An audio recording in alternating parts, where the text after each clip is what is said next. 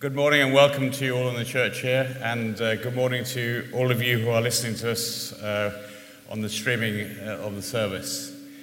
First of all, for those of you who are here, my apologies that the heating is turned off. Well, not turned off, it's broken down, but we'll try and fix that in time for the praise night tonight, but my apologies for that. Regarding our service this morning, Duncan will be continuing our preaching series from Ecclesiastes with the title of When Fools Reign, where we'll be considering what the book has to teach us about wisdom and foolishness and the very different lives that they produce. Good morning. Reading this morning from Ecclesiastes, chapter 9, from verse 13 to chapter 10, verse 20. I have also seen this example of wisdom under the sun, and it seemed great to me. There was a little city with few men in it, and a great king came against it and besieged it, building great siege works against it. But there was found in it a poor wise man, and he, by his wisdom, delivered the city. Yet no one remembered that poor man. But I say that wisdom is better than might, though the poor man's wisdom is despised, and his words are not heard. The words of the wise, heard in quiet, are better than the shouting of a ruler among fools. Wisdom is better than weapons of war, but one sinner destroys much good. Dead flies make the perfumer's ointment give off a stench, so a little folly outweighs wisdom and honor. A wise man's heart inclines him to the right, but a fool's heart to the left. Even when the fool walks on the road, he lacks sense, and he says to everyone that he is a fool. If the anger of the ruler rises against you, do not leave your place, for calmness will lay great offences to rest. There is an evil that I have seen under the sun, as it were an error proceeding from the ruler. Folly is set in many high places, and the rich sit in a low place. I have seen slaves on horses, and princes walking on the ground like slaves. He who digs a pit will fall into it, and a serpent will bite him who breaks through a wall. He who quarries stones is hurt by them, and he who splits logs is endangered by them. If the iron is blunt, and one does not sharpen the edge, he must use more strength, but wisdom helps one to succeed. If the serpent bites before it is charmed, there's no advantage to the charmer. The words of a wise man's mouth win him favor, but the lips of a fool consume him. The beginning of the words of his mouth is foolishness, and the end of his talk is evil madness. A fool multiplies words, though no man knows what is to be, and who can tell him what will be after him? The toil of a fool wearies him, for he doesn't know the way to the city.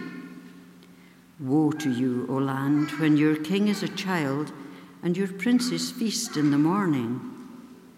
Happy are you, O land, when your king is the son of the nobility, and your princes feast at the proper time, for strength and not for drunkenness.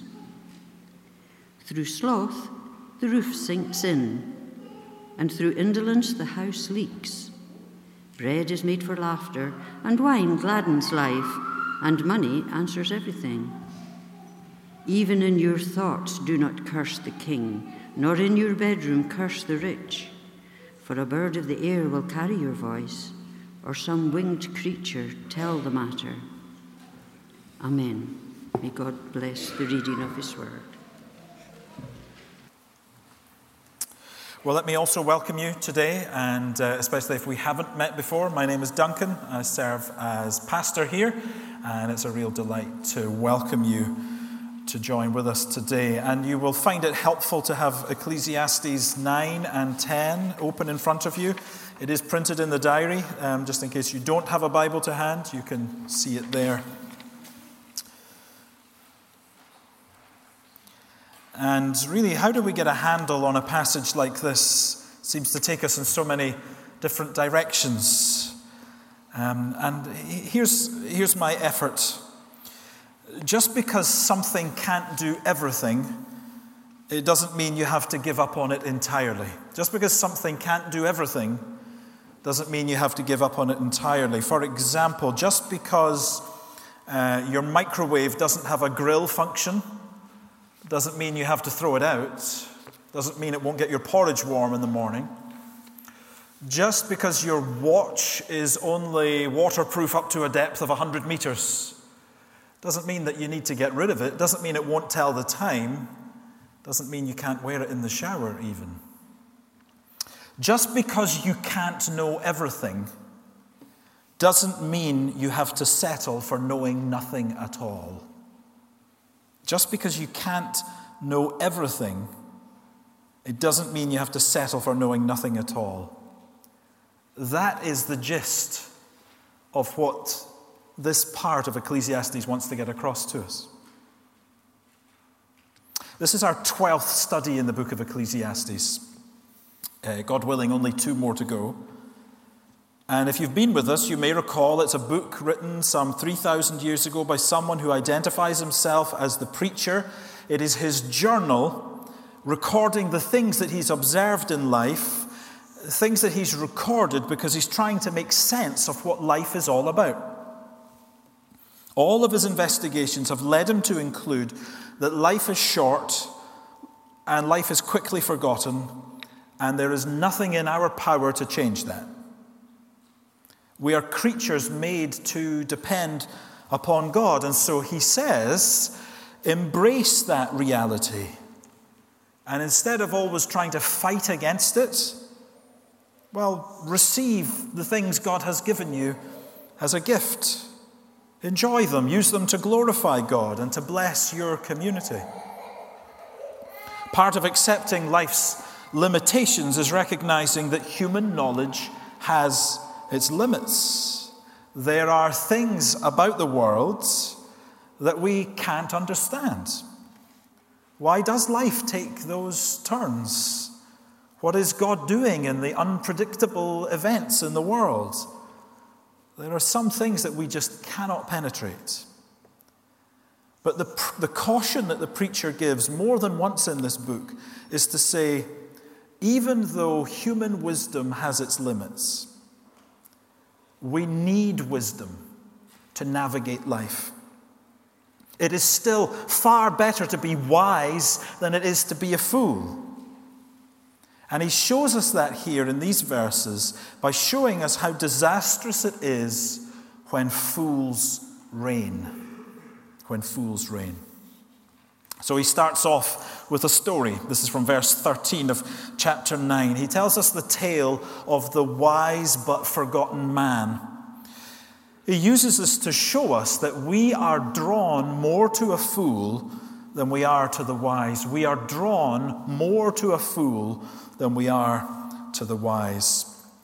He tells us in verse 13 that he has seen a great example of wisdom. And he takes us to a small city, a city that is protected by walls, but a city that is threatened by a great king. It's a picture of a mismatch. Small city, great king. The king besieges the city. In other words, he surrounds it. Nothing gets in, nothing gets out. And the king builds siege works to try and get up over the walls. These were really typically just big mounds of earth. They just keep adding mounds of earth to build a big ramp to get up and over the walls. And it's surely just a matter of time before the city falls. And sieges are often associated with long, drawn-out periods and associated with horrible things like starvation, infighting as resources run out. It's a disastrous fate for the people of that city. But here is the great example of wisdom. There's a poor man in the city, but a man who possesses great wisdom. And we're not told how. We're simply told that this poor man, by his wisdom, delivered the city. Perhaps he knew how to negotiate a peace with the invading king. Perhaps he had some military tactic that managed to rebuff the attack. We just don't know. All we know is that through this unexpected source of wisdom, the city was saved. Now, the guy is a hero, right? I mean, there should be a bridge named after him or something. But no, look what happens, verse 15. Yet no one remembered that poor man. How could that be? Well, you see, he was a poor man. All he had was his wisdom. He'd nothing that was outwardly impressive about him. And so, in fact, he was soon forgotten. Even when the city owed its survival to this man, the people preferred to remember others. There is this tendency, says the preacher in verse 16, to despise the poor man's wisdom and to not hear his words. It's the sort of person that doesn't draw a crowd. It's the sort of person who isn't winning a popularity contest. But the preacher is saying to us, don't be deceived. Wisdom is still better than might. To have wisdom is better than the outwardly impressive stuff. This poor wise man proved it. He rescued a whole city. So why is wisdom rejected like this? Why is foolishness embraced in its place? Well, the preacher gives us a few reasons. In verse 17, he says, well, one of the reasons is that wisdom is just often not loud enough for us. He says, the words of the wise heard in quiet are better than the shouting of a ruler among fools. How many debates are won by the one who shouts loudest? It's not always the strongest argument that wins, but the one who can land the most memorable blow, who has the wittiest takedown of their opponent. Yeah, sometimes wisdom is just not loud enough for us. In addition to that, verse 18, we see that often wisdom isn't aggressive enough for us. He has to tell us wisdom is better than weapons of war, but one sinner destroys much goods. So often weapons of war are much more appealing. They seem to more reliably get things done. And even in our world today, how underrated is the role of peacemaker? These really do help us to understand the danger of foolishness. The preacher is trying to get across to us that foolishness has a disproportionate power when compared to wisdom.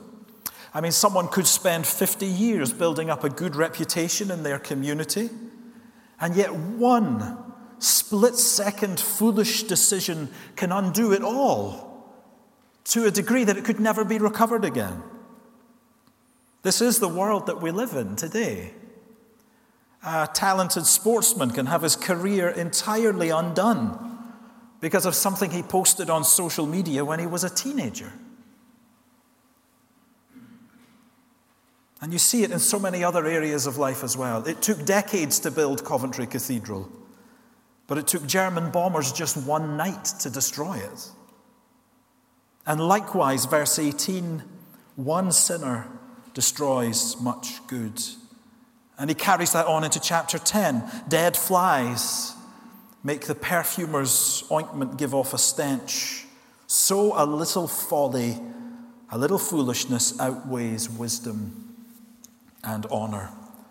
It takes a long time for good things to come, but it takes almost no time at all to undo it, to turn a beautiful fragrance into a noxious stink. So taking these things together, it should alarm us, because we see as we reflect on this more and more that it's not just that we are easily drawn to foolish things, though he does tell us that. But more and more we see actually this absence of wisdom resides in us, resides in me. This amazing, disproportionate capacity for self-destruction, there it is in me. Even if I'm a decent person most of the time, these destructive foolishnesses, they're there. And you see them as well. That flash of temper, that hasty decision made out of greed, that uncontrollable lust. We're being exposed to the real condition of the human heart here. Do you recognize yourself in those words? The Word of God tells us, and the preacher in Ecclesiastes would agree, the beginning of wisdom is the fear of the Lord. The psalmist would write that the fool has said in his heart, there is no God. And here is the heart of the thing. The wise life is the life lived in reverence and relationship with the living God. The foolish life is the one that lives as if there is no God. Well, the preacher isn't done. In fact, he particularly wants to show us how disastrous it is when a fool rises to a position of power and authority. This is kind of littered throughout the verses that Liz read for us. For example, chapter 9, verse 17, the shouting of a ruler among fools. Into chapter 10, verse 4, he speaks of the anger of the ruler, the error of the ruler, when folly is set in high places. Verse 16, woe to the land whose king is a child.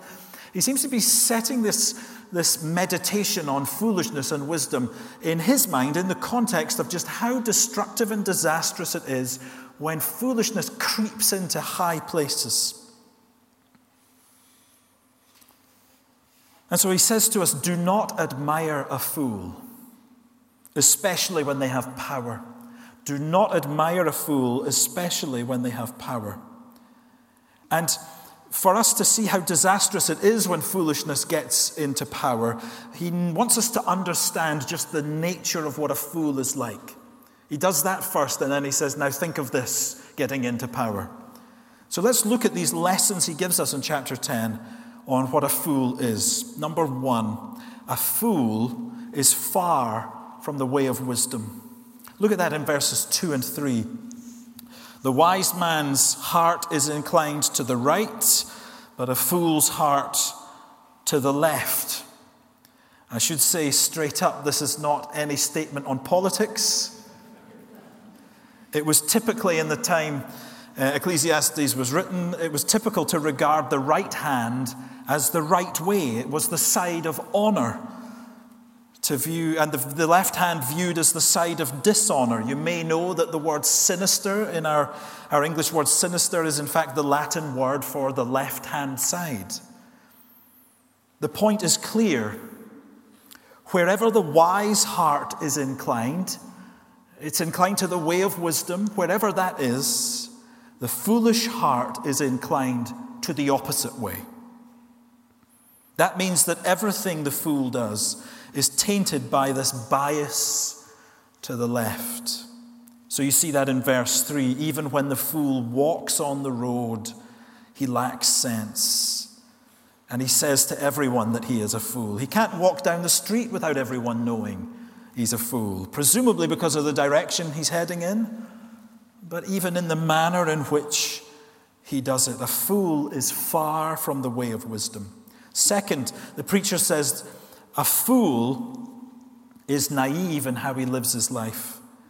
Naive in how he lives and how he works. And this comes to the fore in some of those pictures that he paints for us in verses 8 through to 11. We could think that these are pictures of someone who's just clumsy, but that doesn't quite go far enough. These are pictures of someone who is careless, someone who sets about work, oblivious to the dangers. So what were those pictures? The kind of person who digs a pit and manages to fall in it himself. The sort of person who knocks a hole in a wall, puts his hand in without checking for snakes. Someone who smashes up stones and splits logs, but doesn't think to wear any eye protection.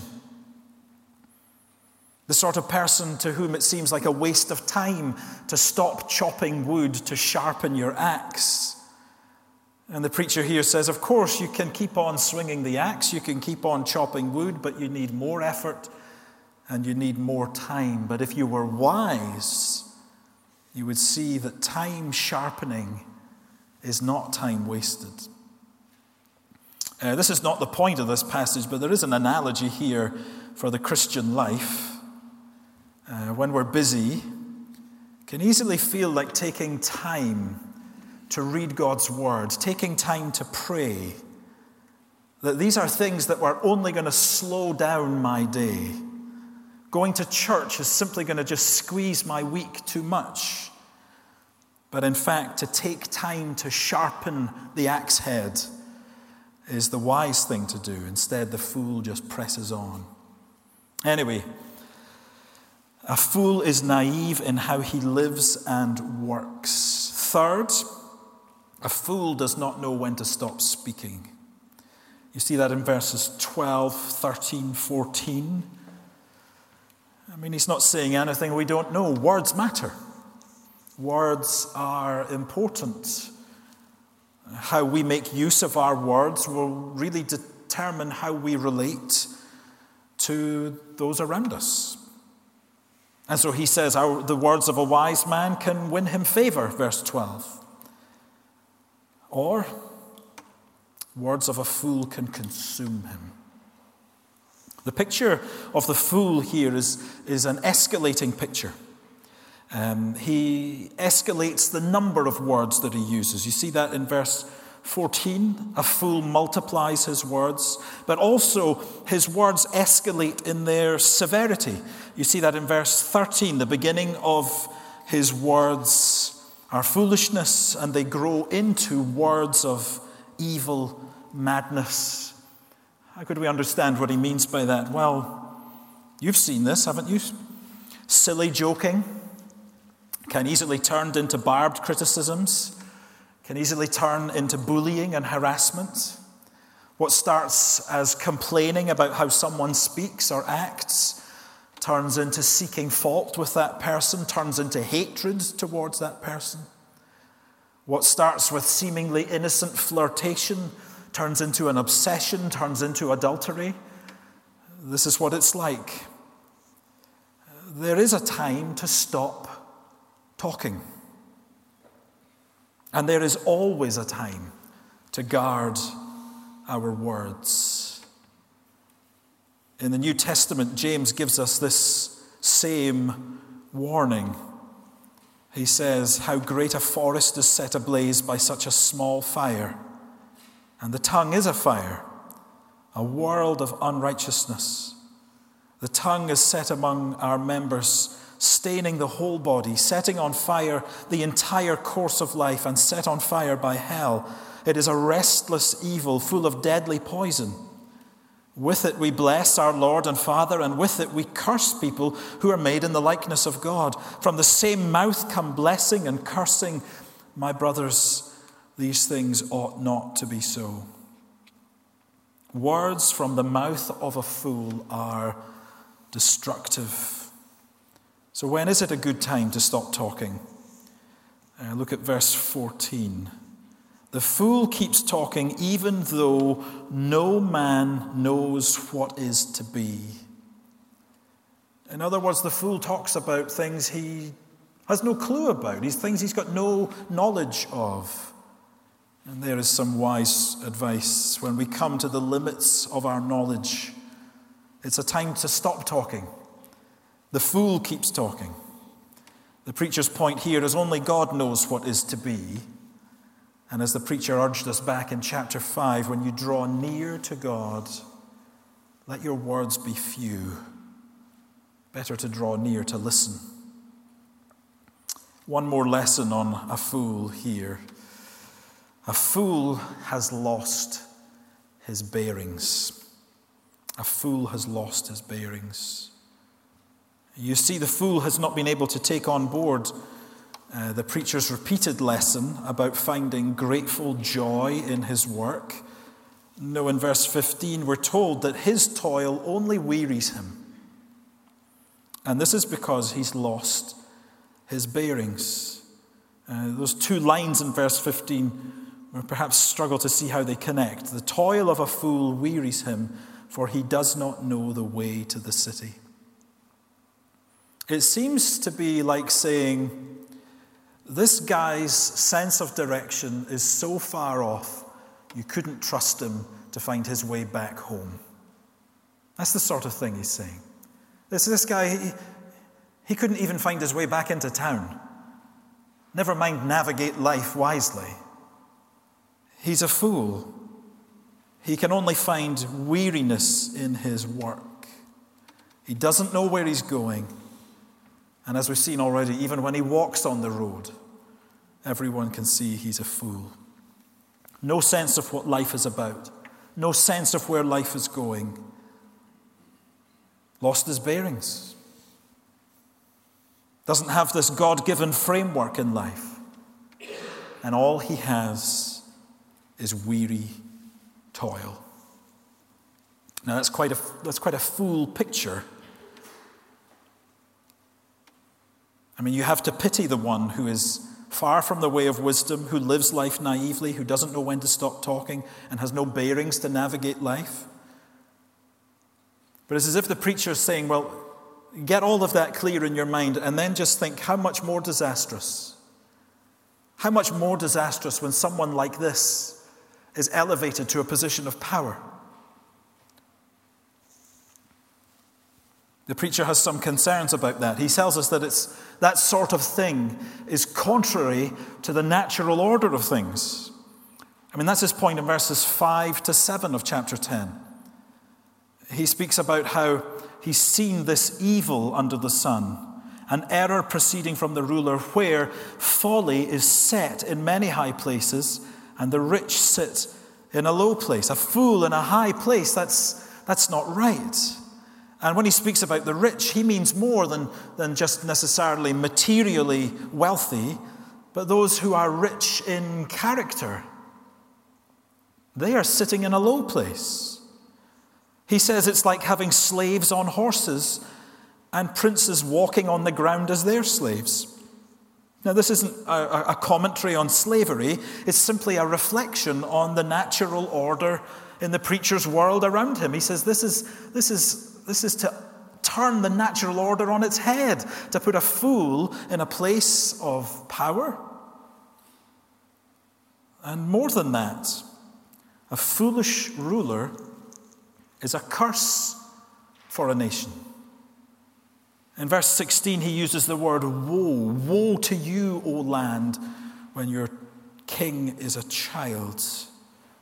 And that's what's behind that word woe. It's speaking of accursed.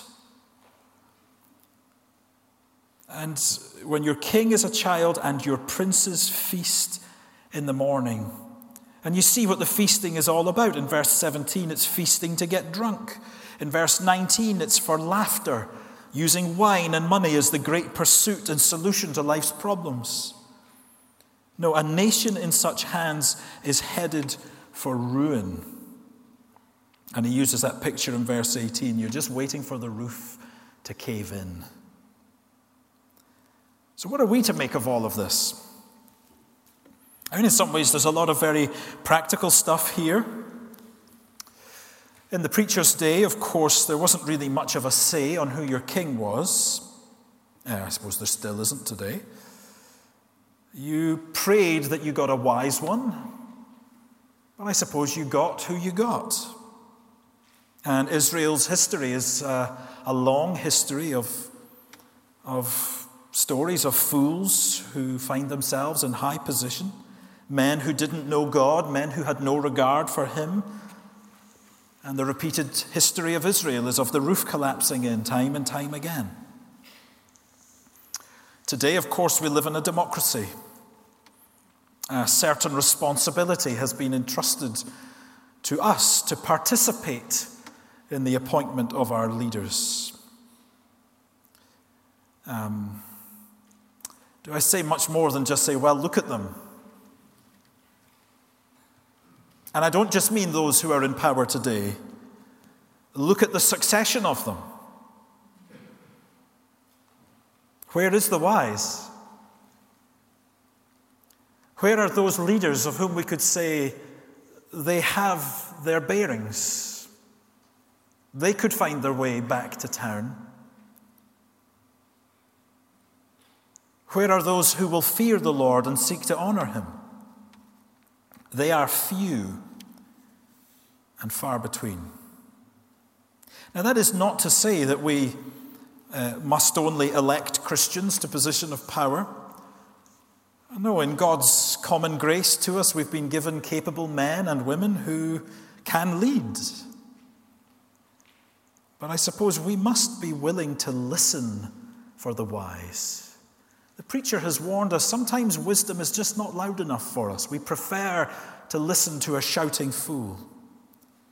Are we ready to listen to the wise one who speaks in the quiet, rather than simply jump on the bandwagon of the one who shouts from the rooftops? There's some practical guidance to be had here in navigating life. I mean, whoever you are, you have some responsibility. If you're part of a church, you have responsibility for the other members of that family.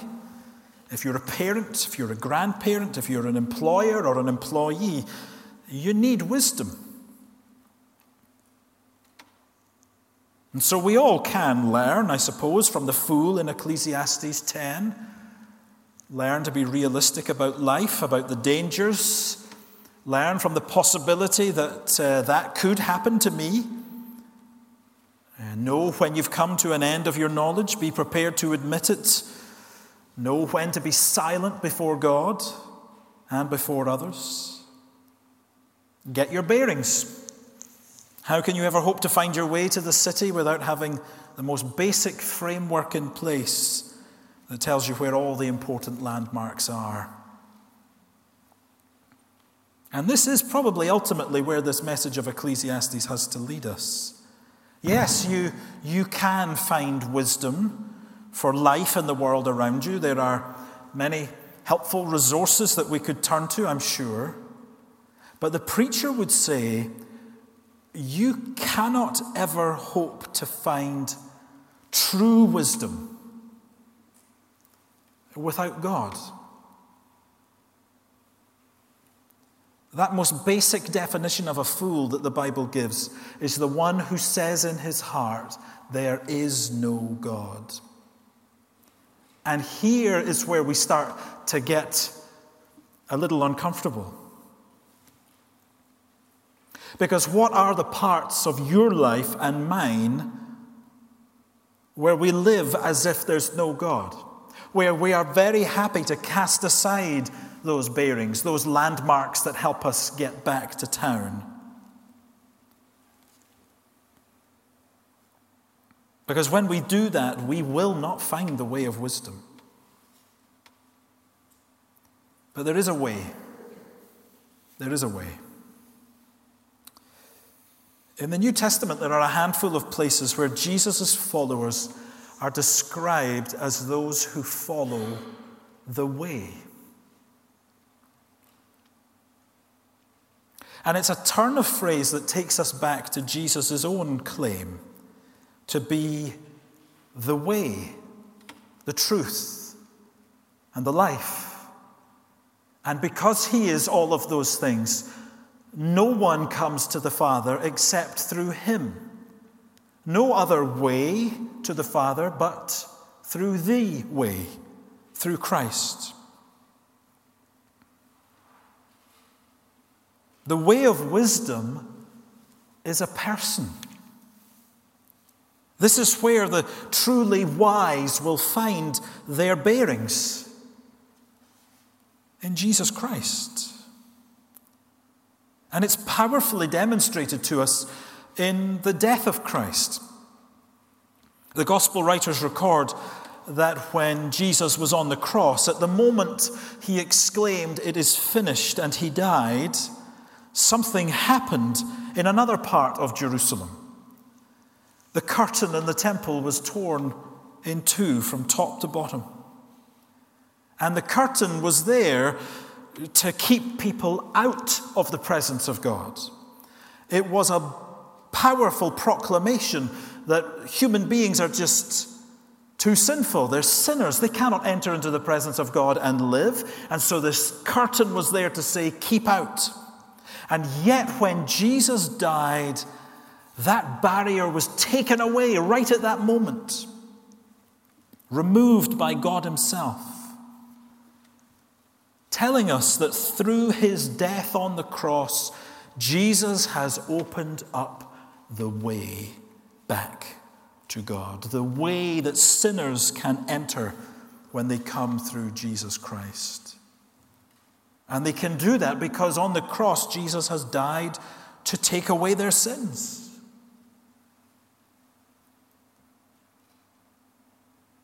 And he's confirmed it by rising again from the dead.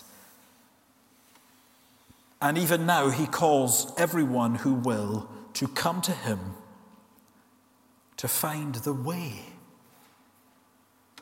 He is the way of the wise. He is the way to God through Jesus Christ. And that way is still open today. Here is where true wisdom is found for navigating life for which we need so much wisdom. The preacher in this chapter of Ecclesiastes doesn't just tell us about foolishness. I want to close by pointing out verse 17, because it actually strikes a hopeful note. He writes, "Happy are you, O land, when your king is the son of the nobility, and your princes feast at the proper time." As much as the preacher has to say about fools, he has hope that it's not only fools who rise to positions of power. In fact, it brings great happiness to a land, to a nation, to a people, to have a good king, a wise king. And again, it is Jesus Christ who is the ultimate great fulfillment of this verse. He is the one who sits at the right hand of God, ruling over all things, waiting for the day when he will return to usher in the fullness of his kingdom. And for all those who know him, we will find that actually we only ever had a foretaste of true happiness. For then we will be with the Lord forever. It's on that day that the days when fools reigned will be a distant memory. And we will see Jesus, our King, the Son of God.